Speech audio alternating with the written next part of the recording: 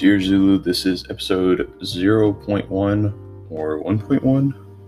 Not entirely sure yet. Nonetheless, this is June 26th, 2020. A fun fact, did you know that Europe imports more coffee than the US, despite all of our Starbucks and all of our Dunkin' Donuts and all of our different coffee shops? We're still behind the European Union. Maybe it's a good thing. Nonetheless, that was just something I was thinking about while I'm drinking my morning coffee before work. Today I wanted to talk about Discover Your True North, a book by Bill George. This is a book that I wasn't ever really planning on reading because it wasn't on my I want to read list. It was more on it was one of the books that I had to read for a class in college. It was a book that I had to read for the Corps Cadets and a class that we had to take there. So we kind of just skimmed through it while I was there. But now I actually wanted to read through it and really get an understanding of what I could gain from this book. I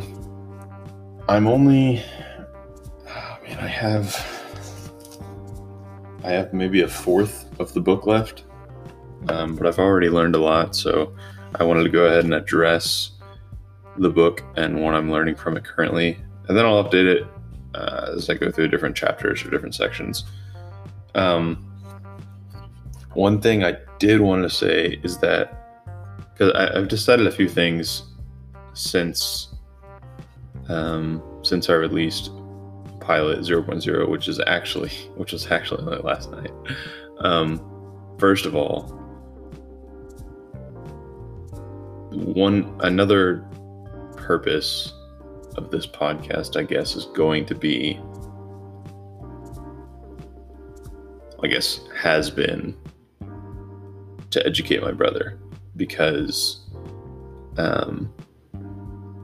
and nothing against the education that he's getting now, but I want him to be able to learn the things that I've learned easily. So the things that I'm going through or I'm reading, he has access to, because why not have another access point for education? Because education flows from all over different places. And I think that'd be really cool if he could learn something from the things that I've already learned and the things that I've already gone through. Maybe help him save a couple minutes, because maybe he doesn't like to read in the future. I don't know. Who knows? But yeah, the reading for this book, reading for this How to Find Your True North is all personal education. So this is now something that nobody's going to make me read. Nobody's going to expect me to know. But I will always hold value in understanding things, going that extra mile, reading that extra book or listening to that extra lecture. You'll also see me all of my podcasts are going to be out of order. I mean, you might see podcast 5.2 before 3. Whatever. And here's the reason why. I'm going to do the podcast in different categories based on what I'm learning. So different books will be 1. Whatever. I'll leave room for that later. But school might be 2.0. Learning a language might be 3.0, and work might be 4.0. I haven't figured out the categories yet, but I think that's how I'm going to do it. That way I can record different categories at different times, but you'll still understand, or I still understand, or Zach might understand. Hopefully everyone understands once I record these what belongs where and why I put it there in the first place. So this book is really cool, though. We'll get back to the book. It's a lot about leadership and crucibles and your journey to leadership. Covers Lance Armstrong and Richard Grasso and let's see, a lot of CEOs, a lot of COOs, a lot of different people. Warren Buffett and his motivation. It covers extrinsic and intrinsic motivations, strengths and weaknesses. It's a lot of looking inside and seeing and helping yourself figure out the why. And I've always said that why is really important, because why tells you, it gives you a purpose for everything. And if you don't have a purpose, then everything seems very, I don't know, I guess lacking. Without purpose, you kind of lack intent. I mean, obviously, without purpose, you lack intent, but you need to have intent and understand your why for everything that you do, because if you don't, there's no motivation to do it. So I always find that knowing your why is extremely important.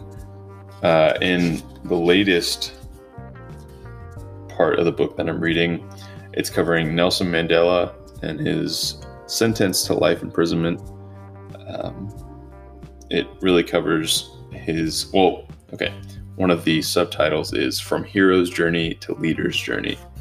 And it talks about how he emerges as a leader from prison,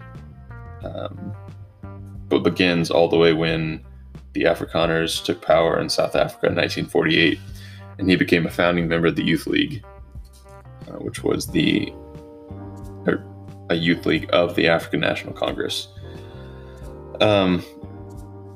It talked about how he was angry and arrested, then let go, but arrested again for high treason.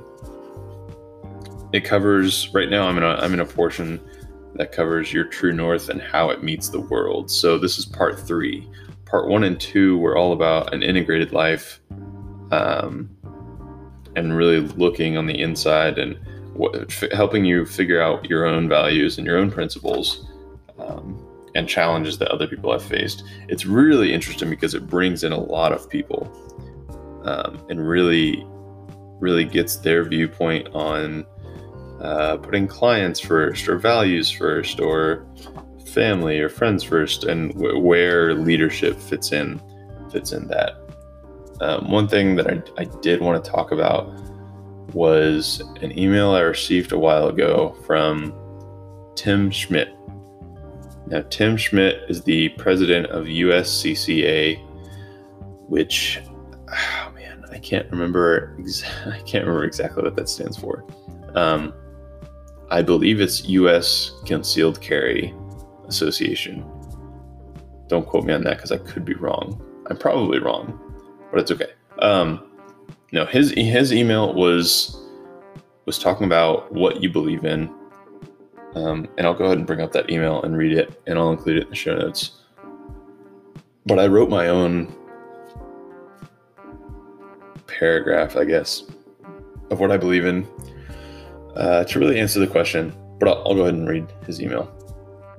In his email, he says, "Every month I spend an afternoon on the phones in our customer service call center.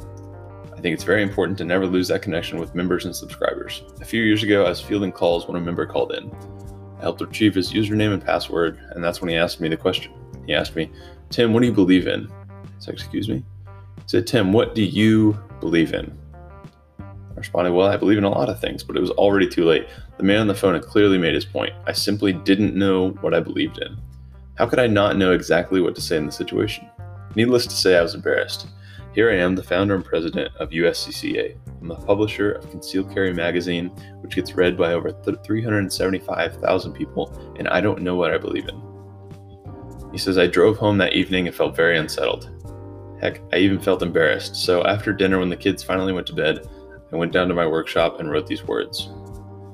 Tim says, 'I believe that most people are inherently good. I believe that when given the chance, most people will do the right thing. I believe that most Americans will do anything for their family. I believe that true Americans love their country. I believe in God. I believe that the opportunity is usually disguised as hard work. I believe that the free enterprise system is a gift from God. I believe that the ability to forgive and forget will set you free. I believe that the harder you work, the luckier you get. I believe in liberty. I believe in choosing to be happy. I believe in accepting responsibility for everything that happens to me. I believe that every challenge or obstacle is an opportunity to become a better person. I believe that life can be tough, but at the end of the day, life is what you make of it. I believe in my family. I believe that evil exists. It just does. I believe that it is my responsibility to protect all that is good from all that is bad. I believe in preparing for the worst while expecting the best. I believe in the natural born and inalienable right to self-protection. I believe that the man or woman who shirks their duty to defend and protect simply doesn't understand their true responsibility as a God-fearing and freedom-loving American. I believe in myself. I believe that a gun cannot be good or bad. It's simply a thing, a tool. I believe that the founders of our country liberated themselves, their families, and their country from tyranny with these tools we call guns, and thus started the great experiment in freedom the world has ever seen. The greatest experiment in freedom the world has ever seen. I believe the statistics that tell us responsibly armed, law-abiding Americans use guns over 2,739 times every day to defend the lives and honor of their loved ones. I believe in being peaceful and avoiding conflict at all costs. But when that conflict comes after me and pushes me in a corner, I believe in fighting as if the lives of my children and loved ones depend on it. Because they do. That is what I believe. And if any of this resonates with you, I invite you to join. Okay, that's just his plug. Anyway, that's what Tim Schmidt believes in. That was his quite long paragraph, but it meant a lot to me because I recognized I didn't have my own paragraph. And this is what I wrote. I believe in the right and obligation to bring praise to our one true God. I believe in the right to defend yourself. I believe in treating your mother and father with respect. I believe in treating anyone and everyone with respect until they prove that they don't deserve it. I believe in spankings and I don't believe in coddling. I believe that mass media is a scam we all fall into and that knowledge and education is underrated. I believe that our time is our most valuable asset and that it slips away faster as we get older. I believe that you can learn the most from your grandparents. I believe that most of us take things for granted. I don't believe in recycling, but I believe in helping our ecosystem. I believe in entrepreneurs and the capitalist economy. I believe that hard work and sweat will always be undervalued. I believe in second chances, and I believe in judging books by their cover. I believe that donating your time is much more valuable than donating your money. I believe in marriage, not in divorce. I believe in God providing a spouse and not in your own ability to find someone. I believe in standing for what you believe in, as long as you're defending something and not hindering others. I believe that standing for your country, away from your friends and family, is one of the most respectable things you can do in life. That was my short paragraph that I wrote earlier this year, I think in April or May. And it's probably going to mold and change during the years, but I think it's important that I keep this paragraph and understand where I stand on my beliefs and my values before I move forward with anything. It talks about this book talks about authentic leadership and how humility and holding your intrinsic motivations is extremely important for personal growth. It has a lot to do with finding your meaning from efforts. I also wanted to talk about how I currently take notes in my books because I'm curious to see how this will change over time. Currently, I do a lot of highlighting. Sometimes I don't write why I highlighted it. I'll just highlight it to make sure that I come and look at it later. And then I underline I underline words or phrases that I don't understand, and I'll write the definition out to the side. That's really helpful to me, especially if I look at it later. I should be able to remember looking up the word or what the word meant. Let's see if I can find one that makes sense. Let's see. Okay, so this sentence says, Britt voraciously read everything she could about Buffett and relished the opportunities to learn from him. So I underlined voraciously because that's not a word I was super familiar with, but it just means eagerly. So I'll go back and reread the sentence. Say, Britt eagerly read everything she could about Buffett. Yada yada. But underlining those words is important to me because it helps me learn new words and learn how people use different phrases that I might not recognize. So that's currently how I'm taking notes in this book. I guess we'll have another update soon. This is podcast number 1.0. Thanks.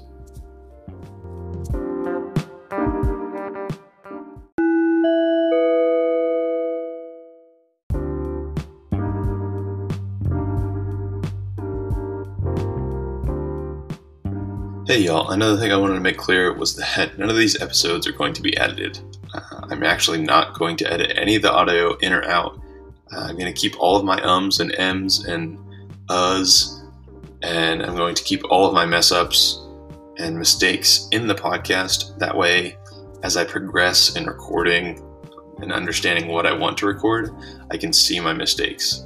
So if you hear me mispronounce anything or pause for a needlessly and overtly long time, understand that it's all a progression. And I'll look back on this, hopefully I'll look back on this someday and realize how far I've come or how little I've changed and what I need to change. Just had to put that out there because I'm sure you'll notice. Anyway, dear Zulu, have a good day. Bye-bye.